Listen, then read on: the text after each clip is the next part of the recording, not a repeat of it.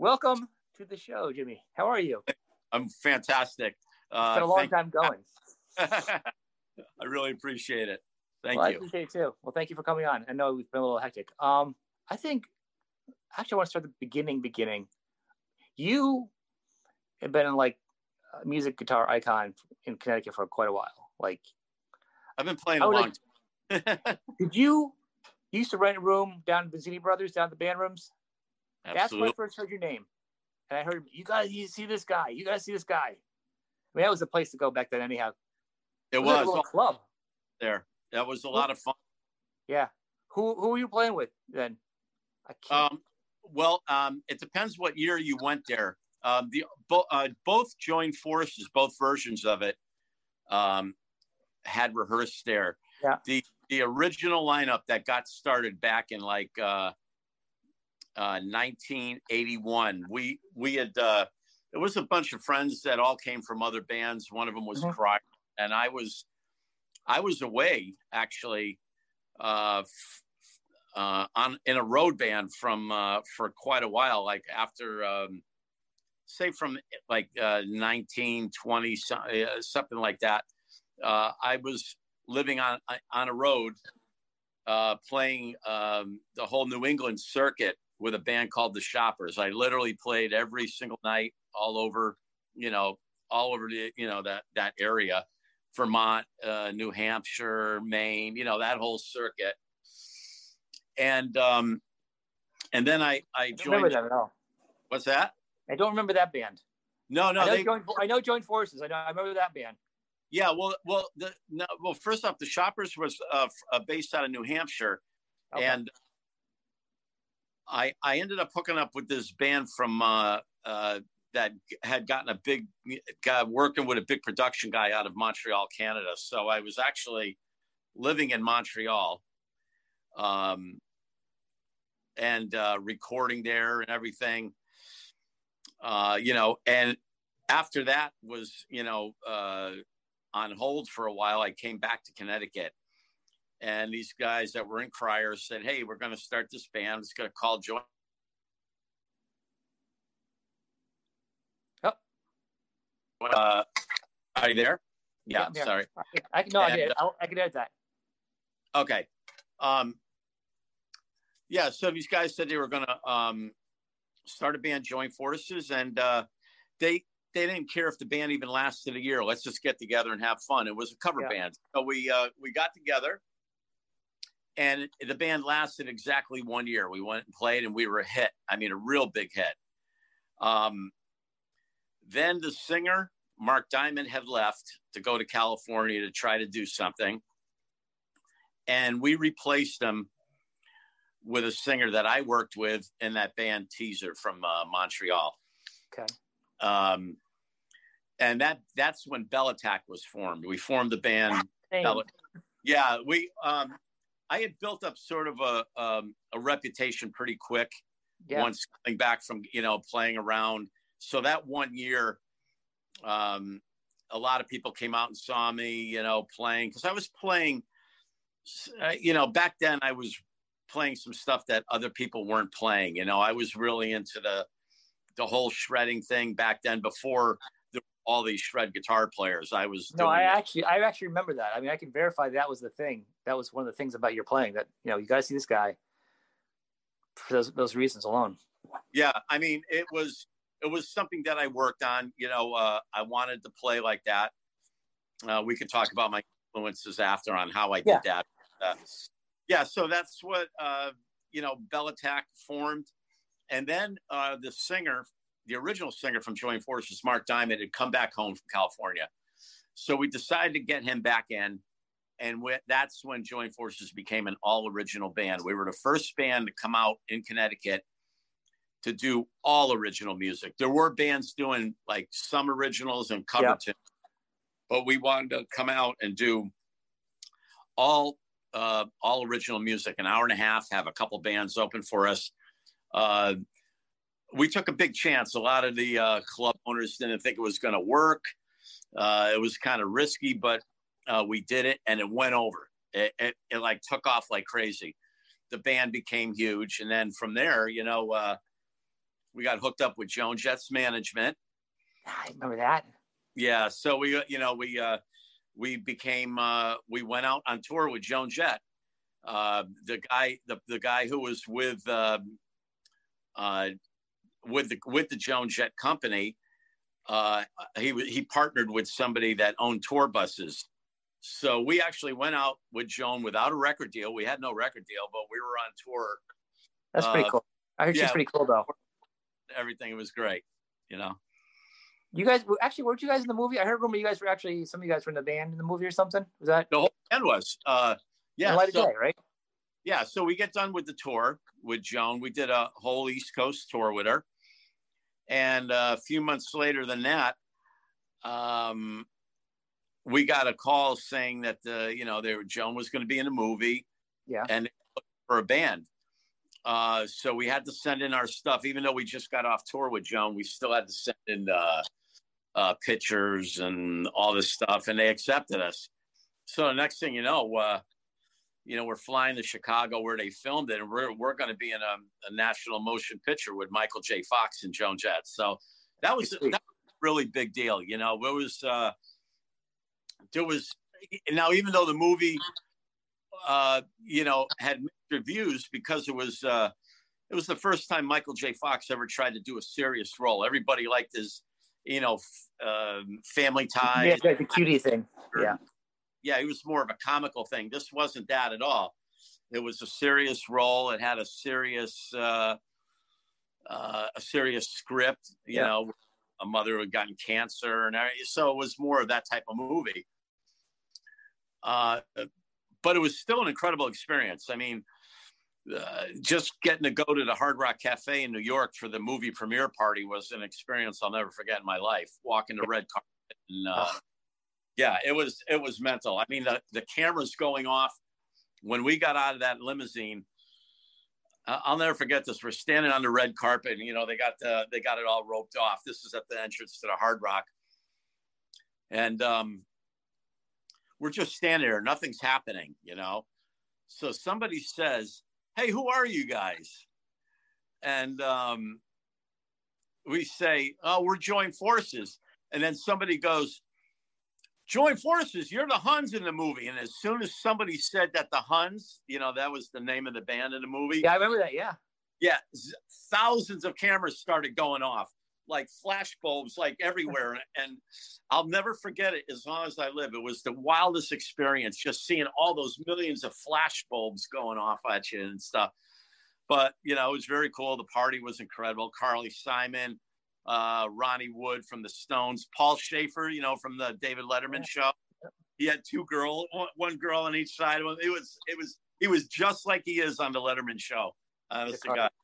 Yeah, it was a great time. And I got to tell you, I got along with Joan very well. Her and I was the only one that she actually spent some time with. Yeah. Out of the band, we had a very good communication.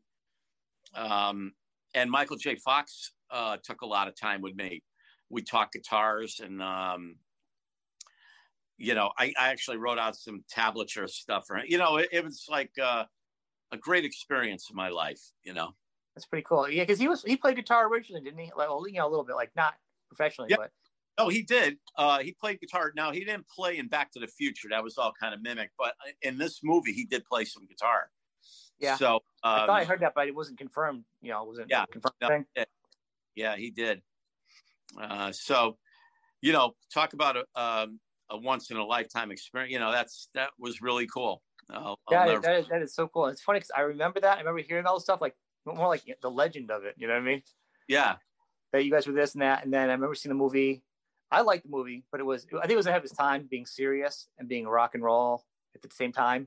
Everything was like the beach movies, like Hard Bodies, or it was Family Ties. It was nothing that was like serious and rock together. Was just there was a niche for it, Yeah. Great. That's pretty cool. Who was in Joint Forces at that time?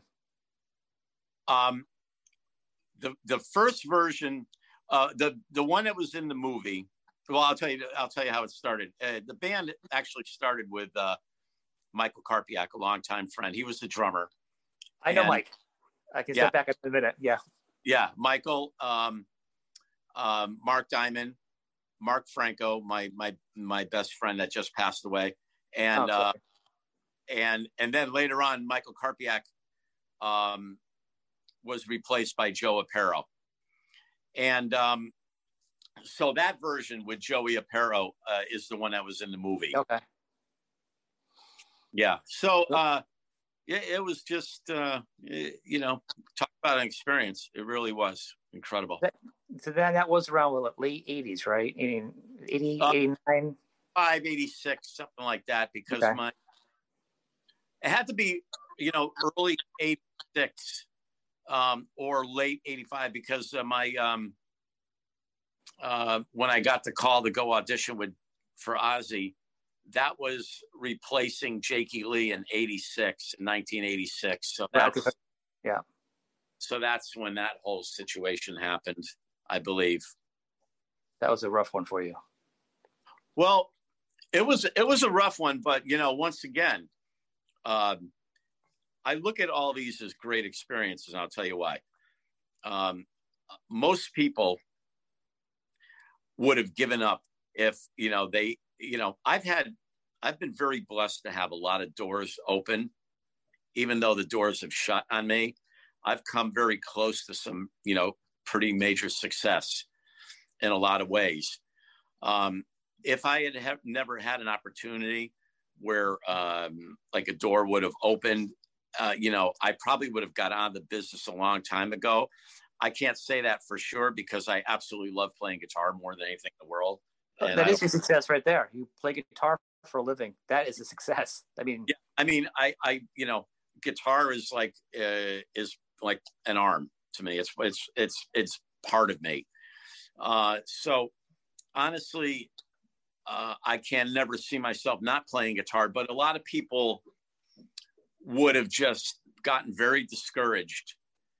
But I never looked at those things as, I looked at them as disappointments. Yes, they were disappointments, but I had so many opportunities where that door just kept opening. And then I just knew that someday it was just going to open, Yeah. So, I mean, look at Ozzy they already started working with Zach. I was endorsed by Kramer Guitars at the time, and Kramer was the biggest company on the planet during the 80s. I was their only unsigned artist. The president of Kramer took me on personally. He saw me play, Dennis Berardi. Floyd Rose, the guy who invented the Floyd Rose tremolo, saw me play first and loved the way I played, and he told the president of Kramer about me. Wow.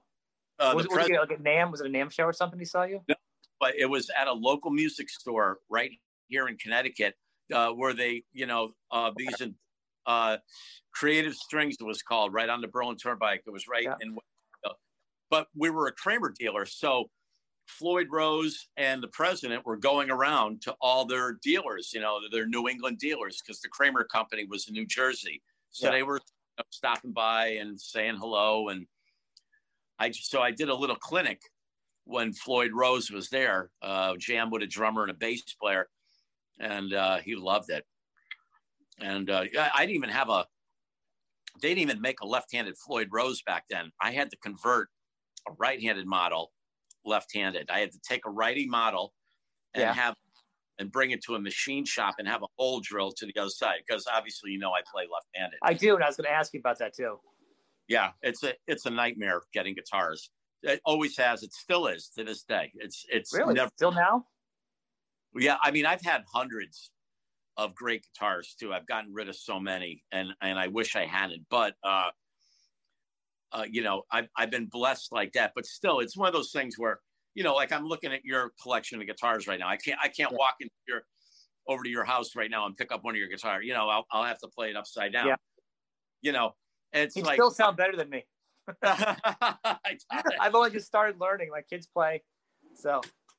Well, it's like walking into Guitar Center, and there's 500 guitars up on the wall, and I can't play a one. They maybe have one lousy left-handed guitar over in the far corner buried someplace. So being left-handed is a real drag. But anyways, the company took me on, gave me all kinds of guitars, and I was sitting around on a Wednesday morning. My phone rings, and it was the president of Kramer Guitars, and he says, "Jimmy, Ozzy is looking for a guitar player, and we sent your tape out to Sharon Osbourne, and she wants you to come to LA. So we're flying you out to LA. They're flying you out." Yeah. And I said, "Okay." I said, "This is incredible." I says, "When am I going?" I said, "Next week or, in a couple of days." They said, "No, today." It was like the same day. I literally had to get a flight that day. They booked it and I flew to California. When I got to LA, I heard there was like 500 people that had auditioned for this thing. Yeah. But Ozzy didn't sit through all those. Only the bass player and drummer had to sit through all those. But was it was it Randy and Geezer at the time? No, it wasn't Geezer. It was Phil. Yeah, Phil. Yeah. So Randy, it was Randy and Phil. So I played, but the thing was, what made my audition different is that Sharon Osbourne sat there while I played, because she wanted to see if what she saw in the videotape was actually, what I played like. Right. So I nailed it. I did incredible, and she was very impressed. And they took the next day. We went to a different studio where then Ozzy came down. Okay. So that's when I got to play about 4 or 5 songs with Ozzy on this, big stage. Oh, that's pretty cool. Yeah, it was great. And when I got done playing, Ozzy and Sharon sat down with me and said, it's between you and Zach. We want to keep you overnight. So they took me out to dinner at this beautiful restaurant. I went back to Ozzy's place that they were renting. I met his youngest daughter at the time, Amy. Yeah. And then the band, then Randy took me out to the Troubadour that night. And the next morning I woke up to a phone call just saying that they were bringing me to the airport. So I don't know exactly, they might've thought about it and just decided to stay with Zach. No, I had met Zach while I was out there. Zach came to my hotel room and we played. So that was my first time getting to hang out with him.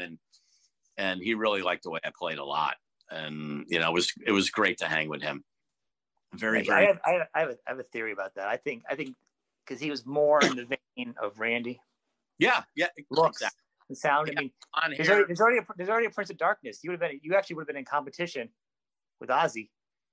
He was much more of a pretty boy at the time, and he's actually rebelled now with his big old beard and he's a Viking now. Yeah. Well, here's the thing. He's got, Zach looked like Randy a little bit, the blonde hair. At the time, especially. Yeah. Some people made little gestures, saying, "Gee, Jimmy, you probably didn't get the gig because you're left-handed," and Tony Iommi was left-handed. Oh, yeah. That's pretty funny. I said, I doubt that's the reason, but so. I do think it probably came down a big thing of her visualizing you on stage, because she's a whole production mind. You know what I mean? Yeah. She's all big picture, and just it's Randy, and that was a thing. Yeah. And here, the thing is that, I get asked a lot about this, all my life I have. It was great to come in second for this, It really was to be, but then again, it wasn't, it's one of those things. It's like, I almost wish it hadn't gotten that close, I mean, I'm honored that it got that close, but then again, I wish you got to play with them. You've got a relationship with Zach. You know what I'm saying? Yeah. I mean, who else came that close to being with Ozzy, being down to that? Yeah. I mean, literally, Sharon's opinion is what it was. It was Sharon's opinion made that decision. That was it. Yeah.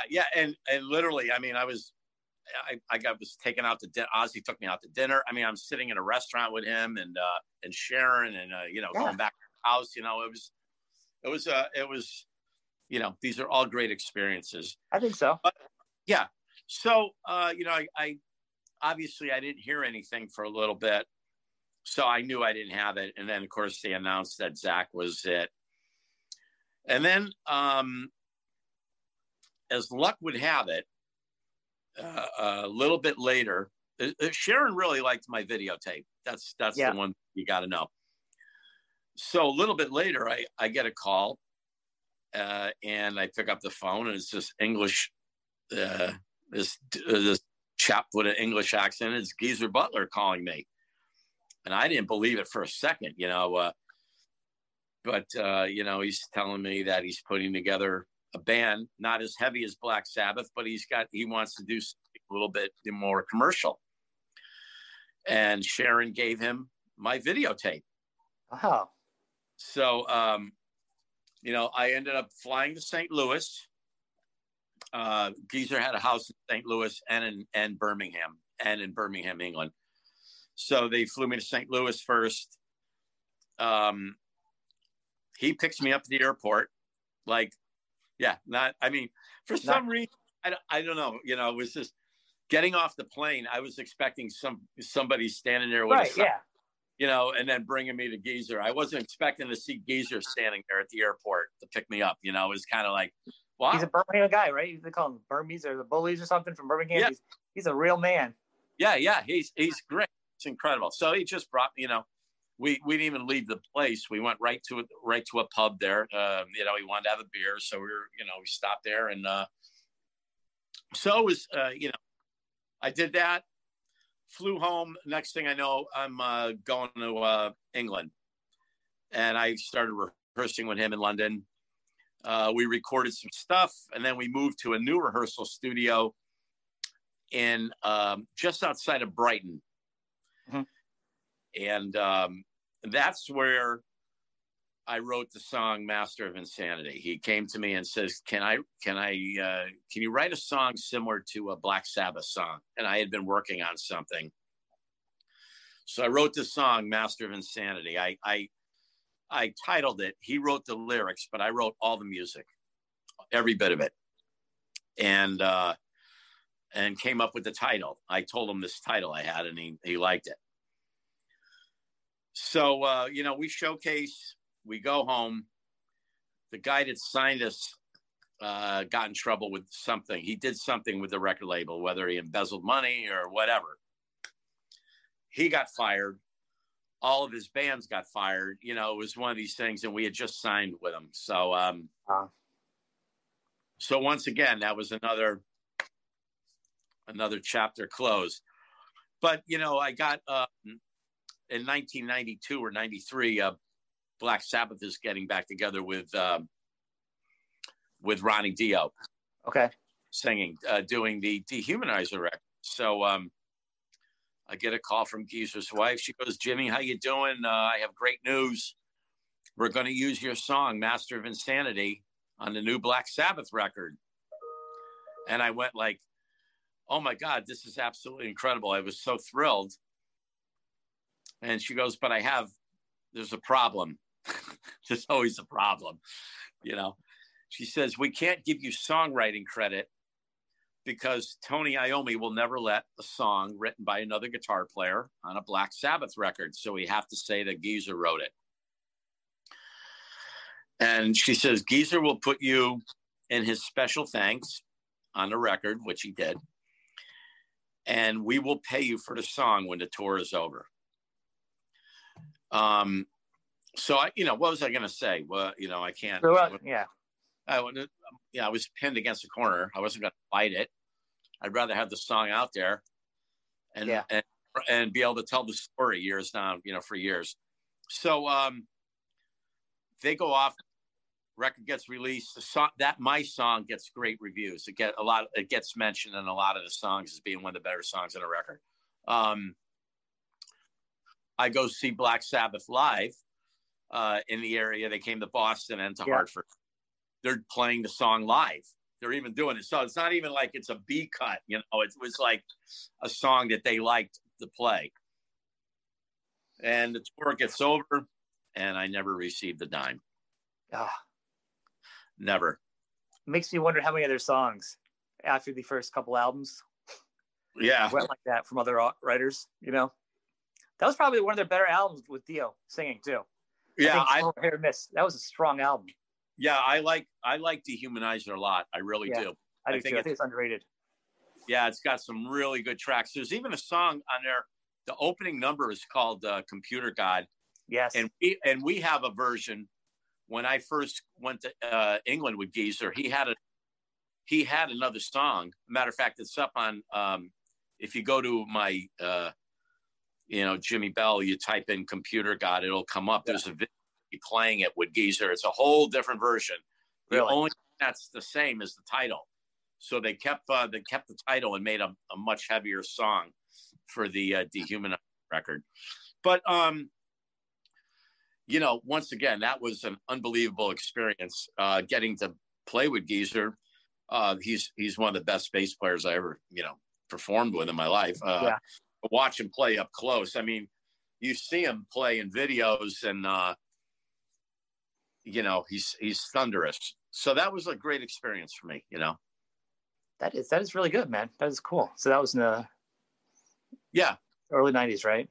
Yeah. And then I went through a period where there really honestly wasn't a hell of a lot going on. Ended up putting together another Joint Forces, a version to it with a different singer, Livio Gravini. And we had some great songs with that band. That version of Joint Forces had better songs. But by that time, it changed a little bit. We never we were never as popular as we were. There were other bands out now. Well, wasn't it that the musical landscape was changing too, right? Because now we're talking the 90s, right, with grunge and stuff. Well, yeah. I mean, we're late 80s. Oh, we're so okay. Yeah, late 80s, very early, like extremely early 90s, but the music was changing. And Joint Force wasn't.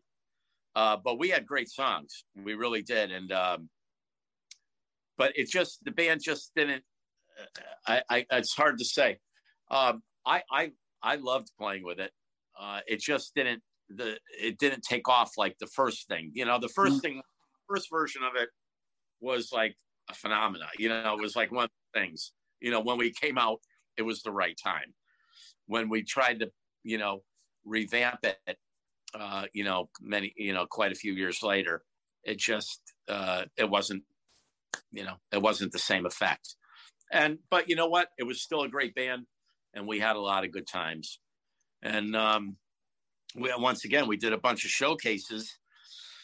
We had one song that Livio wrote, I Want to Fly, Angel, I Want to Fly. And he originally wrote it on acoustic, and then we made it an electric song. And all these big record companies heard it and really had liked it. So we thought, wow, this is it. We have a song, one of our own songs that they really like. Yeah. But we went and showcased in New York, and it was just something about the band. We never found out. There was just something about the band that they just didn't take us. So it's, I don't know. These are all crazy experiences, Yeah.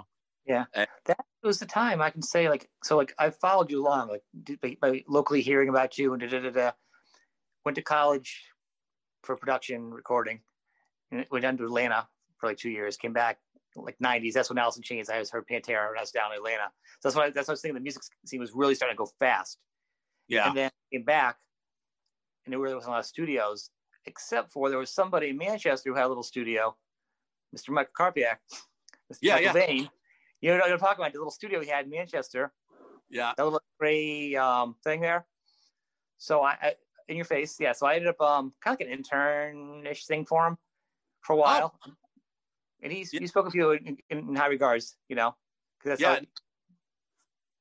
I went way back, even when he was in Cryer, and I knew Michael before he even got in Cryer, so that was we're talking many years.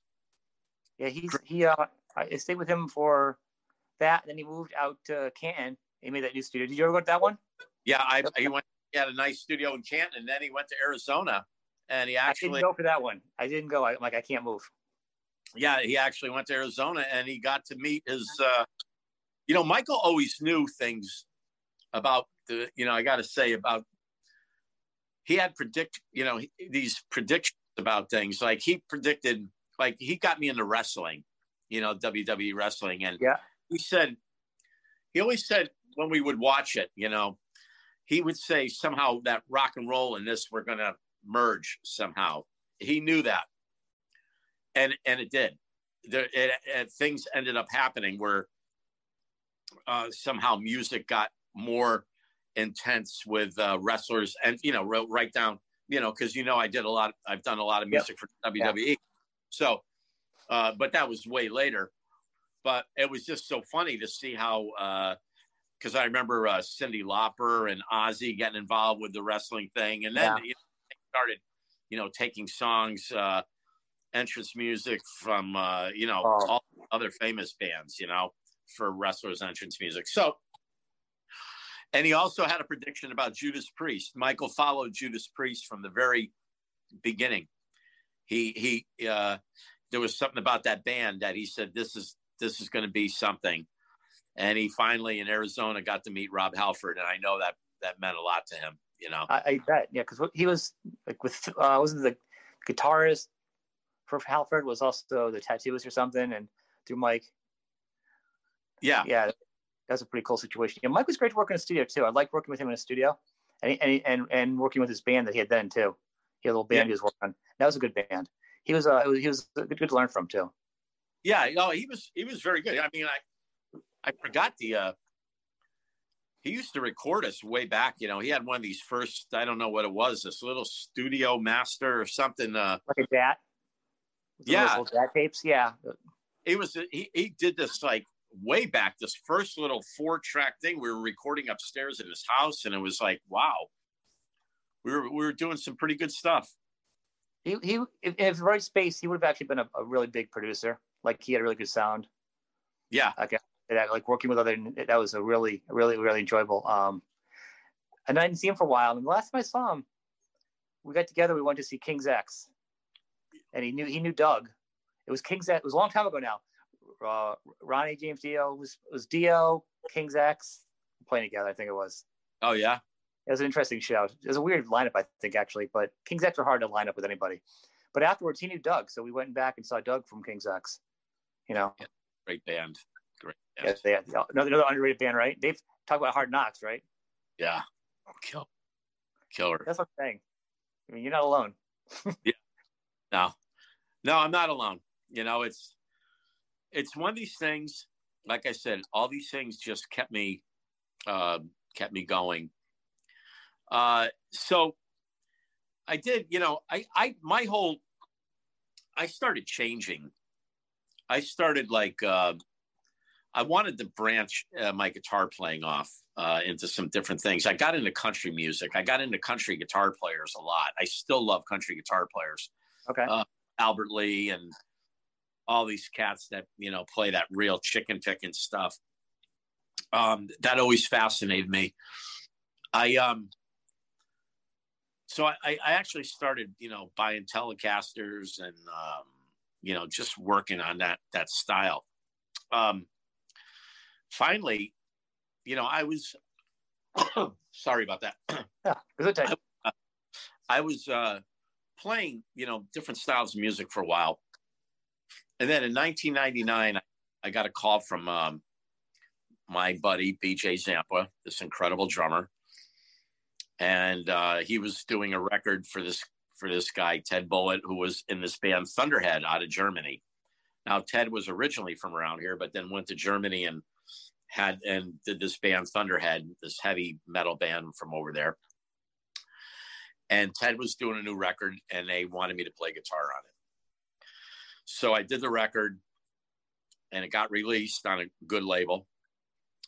And we got offered a tour with Metal Church. So here we are. We're going to head out to Europe with Metal Church. So I I had to go back to a rock and roll kind of look. You know, I hadn't dyed my hair or anything for a while. I just kind of let it go gray and, you know, whatever. But yeah, so that's what happened. That record in 1999, I got back into doing, you know, heavy rock. Yeah. And it just took off from there. From there, you know, we went on tour with Metal Church. The singer Metal Church would watch me play guitar every night. And we were on a double-decker tour bus over there, both bands. And he would come up and talk to me and say, "Look, I'm only doing this one tour. I'm going to do a solo record. I want you to play guitar." So I said, at the time, I remember. I can't get his name. David Wayne. Yes, David Wayne. He was the original singer in Metal Church. Yeah. They got back together to do this album, Masterpiece, and so there, you know, so he. The next thing I know, I'm flying home from the tour, and he's already calling, you know, about, you know, we got to do this. You know, we're going to do this record, and I wrote all these songs for this the Wayne's Metal Church, they called it. They titled it Metal Church, Wayne's solo record. Right. And that was a great experience. That record did really good. And once again, this was another great thing to have. And then I did a couple things with Mike Tessera, who's he was in a band in the New Haven area a long time ago called Obsession. And then, but then he became the singer for Yngwie Malmsteen and the Japanese band Loudness. Okay, those two guys. Wow. Yeah. So, we did a couple records, and then the next thing in 2005, I get a call from James Christian about House of Lords. He says they're going to put House of Lords back together, and he says we have to go back to the melodic rock sound. And he says to me, "Have you ever written a melodic rock song?" And I just said yes. I didn't even know what a melodic rock song was, but I said yes. I wanted to do something. So it was great. I wrote some songs and they just happened to fit really well. He needed a drummer. I says, I got the drummer, because I really liked working with BJ. And it was one of these things. So I just got him in the band. And then we worked together ever since. So we, you know, with House of Lords for the last 15 years. I've done 8 records with them, written most of them, along with BJ. You know, we work together. We have a great writing system. You know, ever since, like I said, 1999, I was working with BJ, and it opened up a good partnership. Him and I, we just did everything. So basically, I'll come to him with a full song or most of a song, and I'll play it for him, and he'll say, yeah, that's, you know, he'll either like it a lot or. Is he around here though? Yeah, he's right. He lives, you know, like 7 miles from me. He lives in Newington. He's actually played drums for Dokken now. So, Mick left. Yeah. Yeah. And actually my old, both of them, Chris McCarville was my bass player and was the bass player in House of Lords. I got him in House of Lords. He had left to play with Dokken for a little bit. And then when Mick went out on tour with Ted Nugent for a bit, BJ, that was a few, you know, years back, BJ went and filled in for that. So that's how Don made the connection with BJ. So when Mick finally left again, he called BJ, and House of Lords hasn't done too much. But anyways, our like I said, our songwriting method's, you know, pretty good. I write complete song and I bounce it off him. He's a great arranger. He'll either take parts, move them around, or he'll say it's good the way it is, or he'll tell me, you know, flat out that he doesn't like the song. What else do I have? You know, which is great. And we usually did about, for every House of Lords record, I did anywhere from 15 to 18 songs. And then, you know, you pick 10 10, maybe 11. And that's how it goes. So, I've gotten a tour all over the world, everywhere that you could ever imagine, except for Australia. I've never been to Australia. Almost, though. We were almost there. But I played Tokyo, Japan, which was my biggest thing I ever did. We played the Loud Park Festival. That was insane. With Slayer, Anthrax, and all these, and House of Lords is not that type of band, but they had a few other bands of our genre, our style of music on there as well. Okay. So, it just worked out. And it was amazing. I never seen anything like that in my life, playing for the Japanese audience. I think about it every day still. It was just one of the greatest things I ever did. So basically, we've done a lot of tours, and but the thing with House of Lords is, like, I think BJ and I really wanted to tour more. We wanted to tour a lot, and we tried to keep, like, we put together this band Max Explosion, which was me, BJ, and Chris McCarville. So in between House of Lords tours, we had this band, which was unbelievable, Max Explosion. Did 2 records with them on John Kibble's label. And, the band, we did some festivals with that band. We actually did open for ourselves. Like, what we did was Max Explosion opened for House of Lords. So we played, and then we just, brought up James over in Europe a couple times. It was great. But,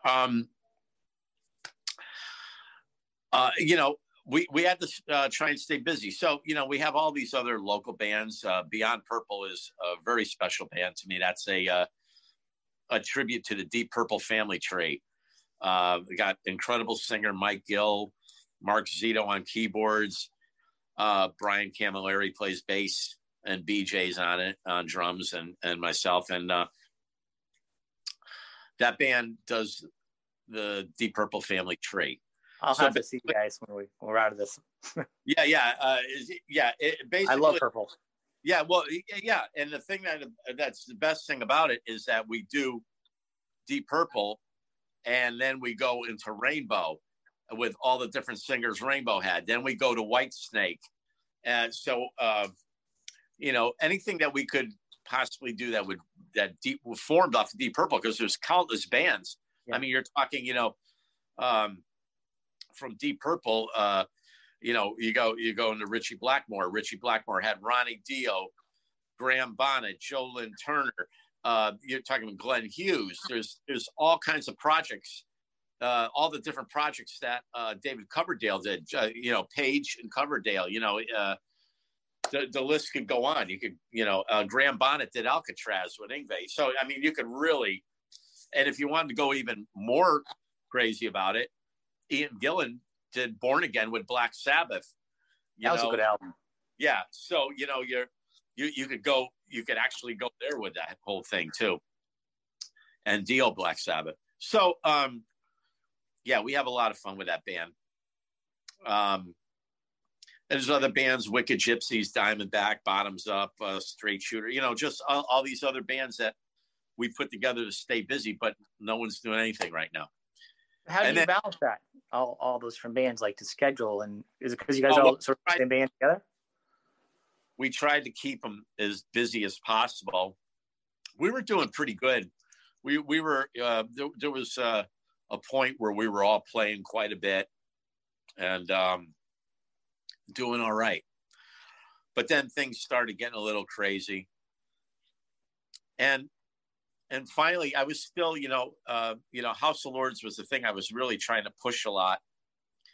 I really wanted to tour. We all did. We wanted to tour. I don't know if James was on the same level, wanted to tour as much as we were, the singer.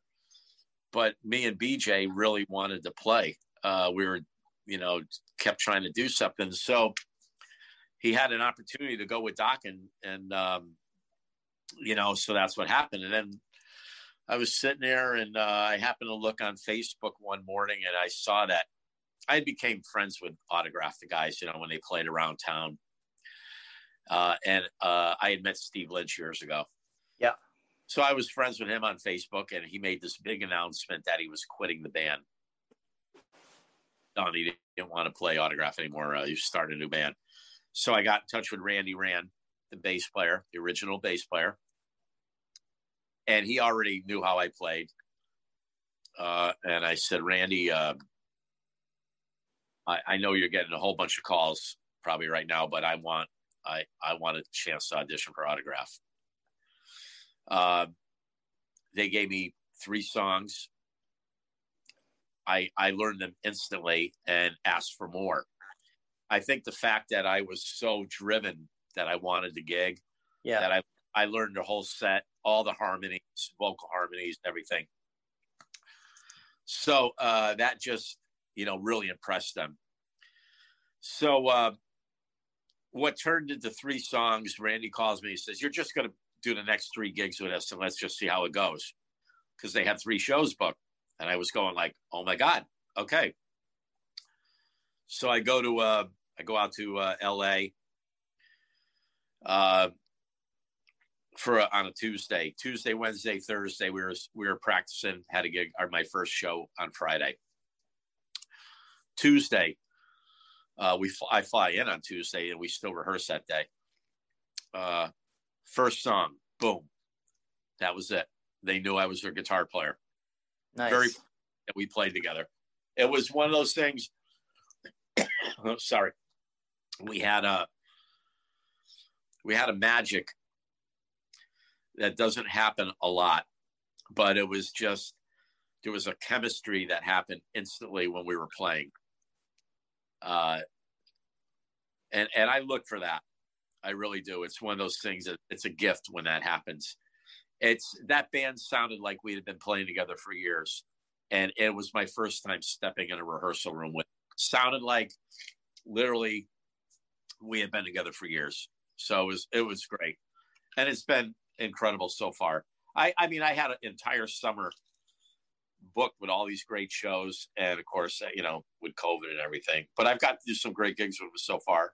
I got a show coming up right now in December 4th with them. So. Oh yeah, where? Fort Myers, Florida, with us and Great White. Yeah, so it's one of those things. How are the crowds now that you're a different guitar player in the band? I bet they have accepted me. Their fans have accepted me incredibly. They made me feel so welcome because I had to really step it up. Steve's an icon guitarist. Yes. So I couldn't go in there and just, hack, just not care. I went in there, with everything perfect. They let me do all my own solos except for turn up the radio. They said, that's the only one. And you can't change that solo anyway. So, so that's one of those things, I went there and really kicked ass. My first show with them in Woodstock, Virginia, was just absolutely amazing. The whole show's on somebody recorded the whole show. If you type in Autograph Jimmy Bell, the whole concert's up there. I've seen some. I've looked up some footage. Yeah, some good stuff. It's amazing. It really is. I couldn't have asked for a better first show with them. And I love the guys. I love being on stage with them. I love working with them. I love writing with them. It's a great. Where is it really located, though? That's always a question. Like, if you're in so many bands and, like, I imagine people are located everywhere, how does all that get coordinated without stepping onto their toes? Yeah, it's difficult. Simon, the singer, and Mark, the drummer, are, in LA. Randy's in America, and I'm up here.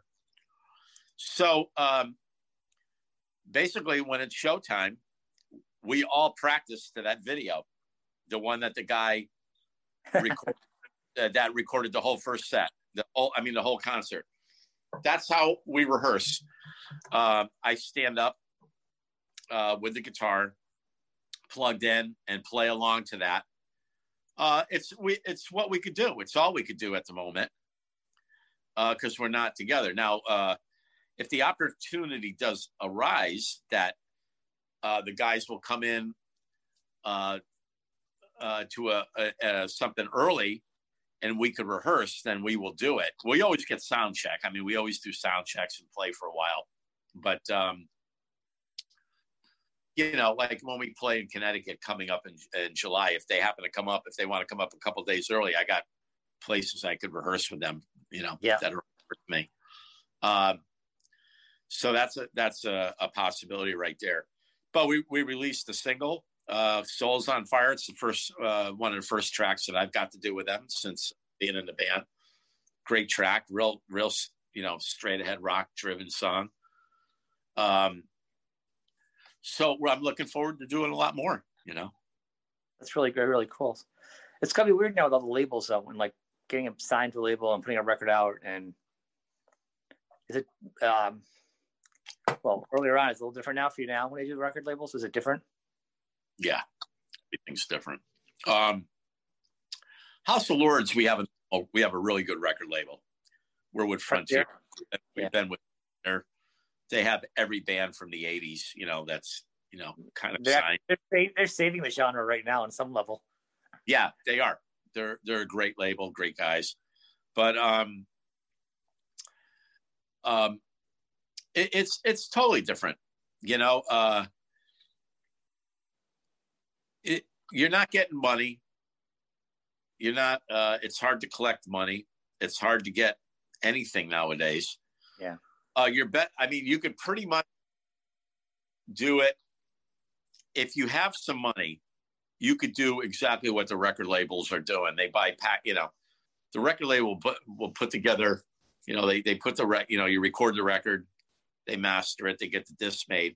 And then there's these, distribution centers, these people, these promotion things, these companies that will do everything. Cargo, I don't know if it's Cargo, but they put together all these big promos, and you could do the same thing. You could buy packages from these people. Like if you had a wad of money, you could go to them and say, I want this much promotion. Here's here's $5,000. What package can you get me? What can you do? And it's the same thing that these companies do, So that's pretty cool. Yeah. Oh, you're a busy guy. So now COVID must do you are you just like writing songs now? Stocking up a lot. I'm writing a lot of songs, but I'm constantly practicing. I'm doing a lot of work in the I have to do a bunch of work at my mom's house actually for her, helping her out. So I've been going back and forth with that. And I've been on a workout thing. I'm very much into health. I've lost 30 pounds. Wow. Yeah. I walk roughly 9 miles a day. I average 400 to 500 sit-ups a day. What? Yeah. I do 200 in the morning right off the bat. And then every time I hit the floor, I do 100. So I'll get on the floor, 4 or 5 times a day. But every time I hit the floor, I'll do 100 sit-ups. Wow. So, and, I had to change my whole intake of food, especially with COVID, things were, I was sitting around, watching some TV and grabbing a little this, grabbing a little that. And, the last show I'd done with Autograph was the Monsters of Rock cruise in last February. And then COVID hit, and then we had a show that was still going to happen in June. So I went to, I packed all my stuff, went to Colorado where the show was, and I'm getting dressed, and I noticed my stage clothes were tighter. And yeah, I hadn't tried them on. I looked at myself, and I didn't like the way I looked. And there were a few pictures of me, and I looked a little beefy, So I made it a point after that. I said, I gotta, wheel it in again. So started eating a lot of raw celery and carrots with a little salt and pepper. I was doing that and really had cut back. Now that I went down to the weight that I want to be at, every once in a while I'll have a little something, but I'm never going to be able to be one of those guys that could just eat whatever I want. And you at a certain age, you can't. You know what I mean? Like I was a real skinny guy. Like, tell you, man, like, what's it, my 40s, 45? I could eat anything all day long. Yeah. And then all of a sudden, boom. Yeah. I mean, I'm 62. My metabolism's totally changed.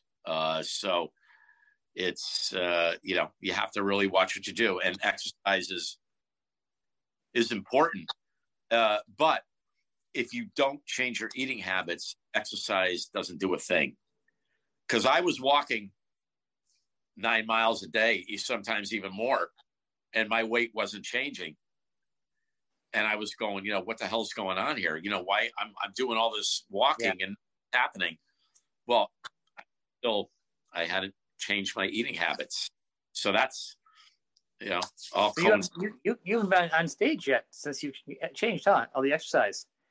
I did. Well, I played. You're a madman. Yeah, I forgot. I did a show. Was it Iowa? I believe I did one show in not too long ago, and I was already starting to lose the weight. But this show in 2 weeks will be my first time out there skinny. In fact, I'm even dressing different for it. I've been wearing blazers for a long time.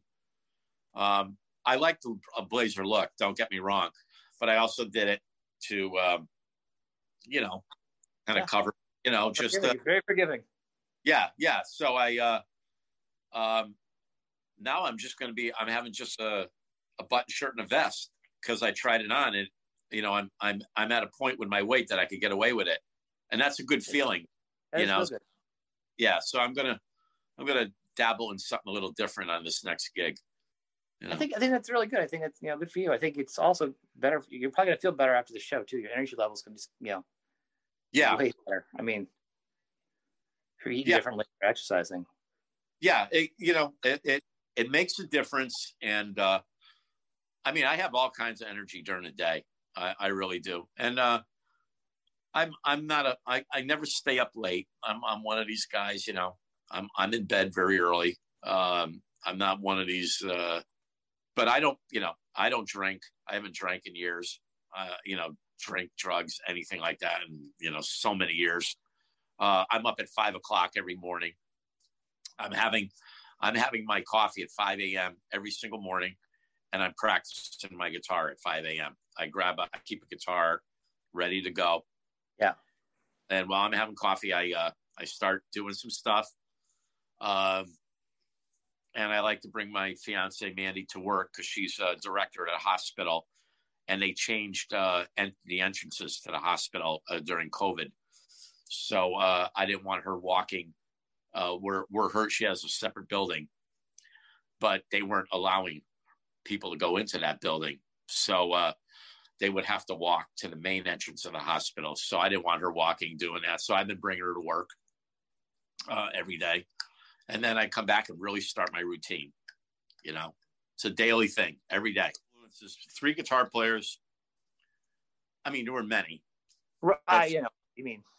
Yeah, there were 3 guitar players that made a huge impact in my life. Number 1 was Johnny Winter. Johnny Winter was a huge influence on me when I first heard. He was the first guitar player I heard because I was a drummer. All right. At the time. What's your favorite album by him? My favorite, Johnny Winter, and it's a live album. It's got Rick Derringer on it. Third Degree is mine. Third Degree is yours? Yeah. That is such a good album. Have you ever heard the live album? Johnny Winter and it's called. I don't know. Oh my God.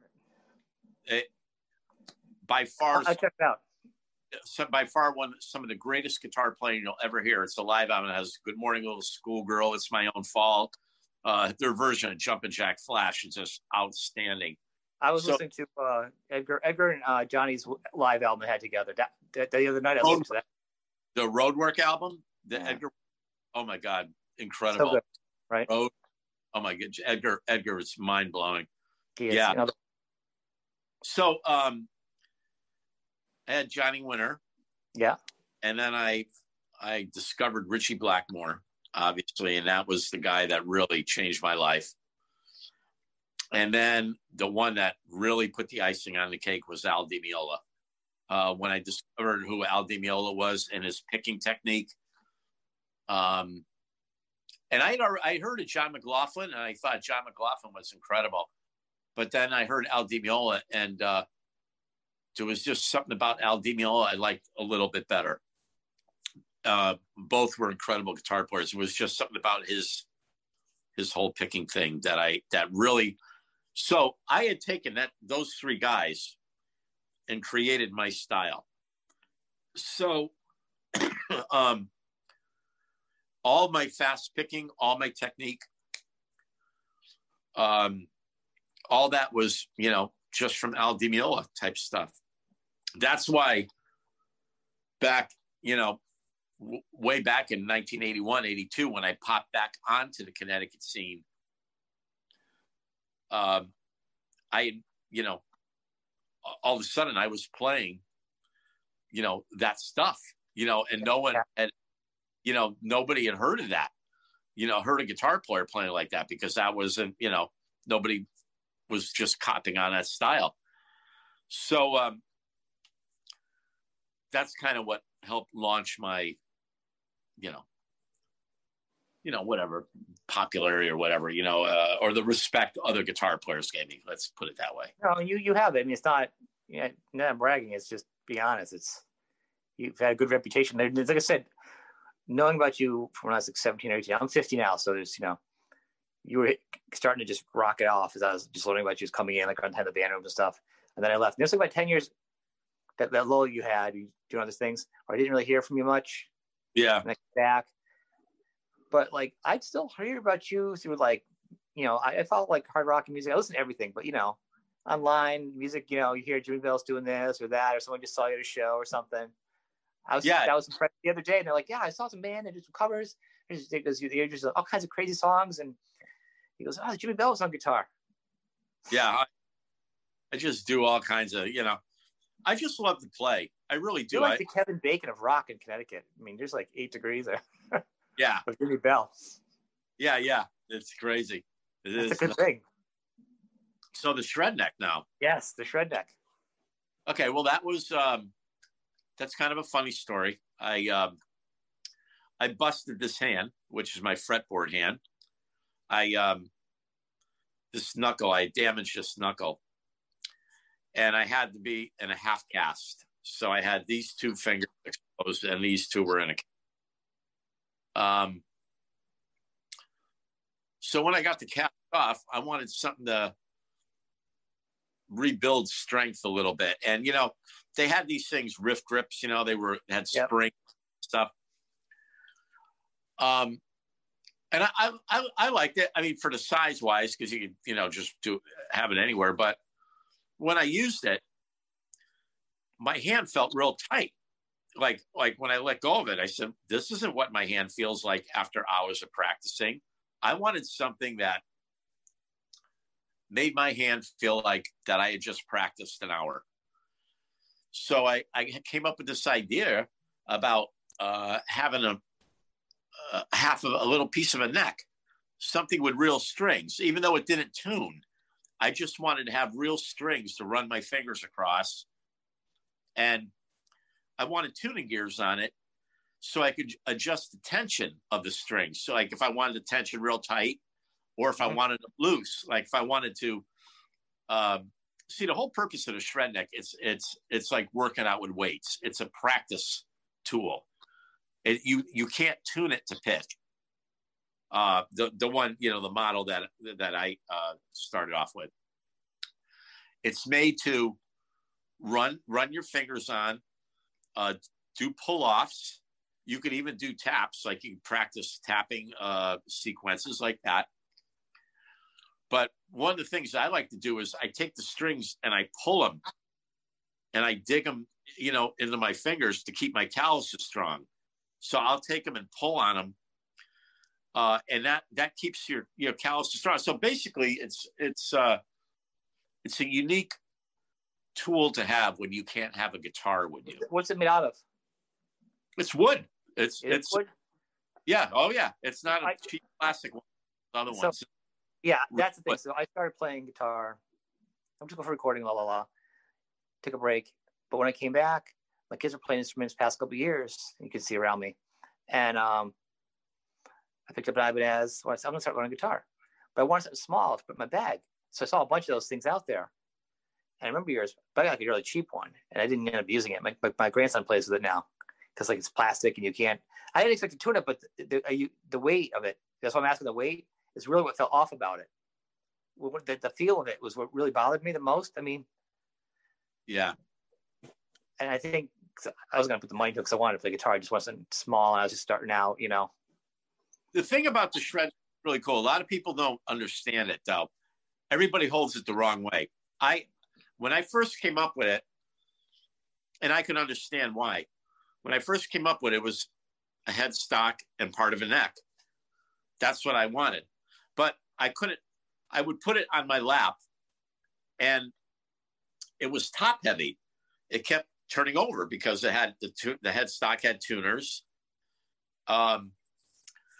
So I ended up just putting the headstock on my lap and playing it like that, and that ended up being you disappeared. Hold on a second. There you go. Low battery mode. Oh, okay. Running low. So yeah, it was top heavy, so I ended up we redesigned it. I found a buddy of mine saw it, thought it was incredible, so he made it into something. I just had one made for myself and was driving around in my car with it, and he's the one that brought it to life because he's in marketing. I see a lot of guitars now with a bent that neck now bent in travel style now. Yeah, the forward neck. Now, what it is, it's like you got a picture. You can no longer think of it, even though the tuners are on it. You have to pretend that the tuners are on a body. So pretend that headstock is the body because the neck is narrower at the top and then gets wider at the headstock. So you hold the head. You put the headstock. It's curved like that. Goes onto your lap. And you run your fingers on it like that. So we have left and right-handed models. It's really good. Shredneck.com, www.shredneck.com. Put that link up too for you. No. Yeah. And of course, mine is JimmyBellGuitarist.com. Yeah. Well, I don't really have a favorite piece of gear. I had a buddy of mine made me small is what I need for traveling. I use stomp boxes. I'm very cool. I go into the front of the amp. It wasn't until I joined Autograph that I had to go back to using a Floyd Rose. I hadn't used the Floyd Rose in years. So I had to get guitars with Floyd Rose on them again. And I never used a delay in my life or a boost pedal, anything in the effects loop. Well, all that changed. When I got an Autograph, I had to have a whole thing made up where I used the effects loop of the amp. So I run my delay pedal and a little boost pedal for when I solo. So when I do a solo, my solos boost up a little bit. Because I always used an overdrive pedal, a Boss overdrive. I always used a wah-wah overdrive course. That's all I ever used in my life. What's your main guitar, though? You got a favorite brand at this point? I know it's probably going to jump around from year to year. Yeah. Like what's your go-to? Yeah, right now I'm using Charvels. I have two Charvels that I use, SoCals that I use for that, but I have custom guitars that are made for me. There's a new company called PVX. They're making me a Jimmy Bell model, actually. That's absolutely amazing. And I should be having that almost this week, in fact. But I've had several guitars made by a buddy of mine, Dale Roberts, out of Jacksonville, Florida. who just makes incredible guitars. And there's another company called Viper Guitars out of California. So, you know, you got my buddy in Florida, my buddy in North Carolina, and Viper out of California. And so they, you know, I like working with these smaller companies because they want to do something good for you. And, you know, being left-handed, it seems to be the way to go for me. You know, and, you know, unless you're a huge, like I was surprised that I actually got the Charvel endorsement. You know, it really helped it with the autograph. But a lot of the companies, like for years, even with Lords, I would have loved to have gotten Gibson because I was playing Gibson SG forever. I love SG. Yeah, and they don't want to know you. They don't want to know. They got a lot of people. With Epiphone, I would have liked to have gotten an Epiphone thing, but unless you're just like, you know, whatever. But hey, you got to be grateful for what you have.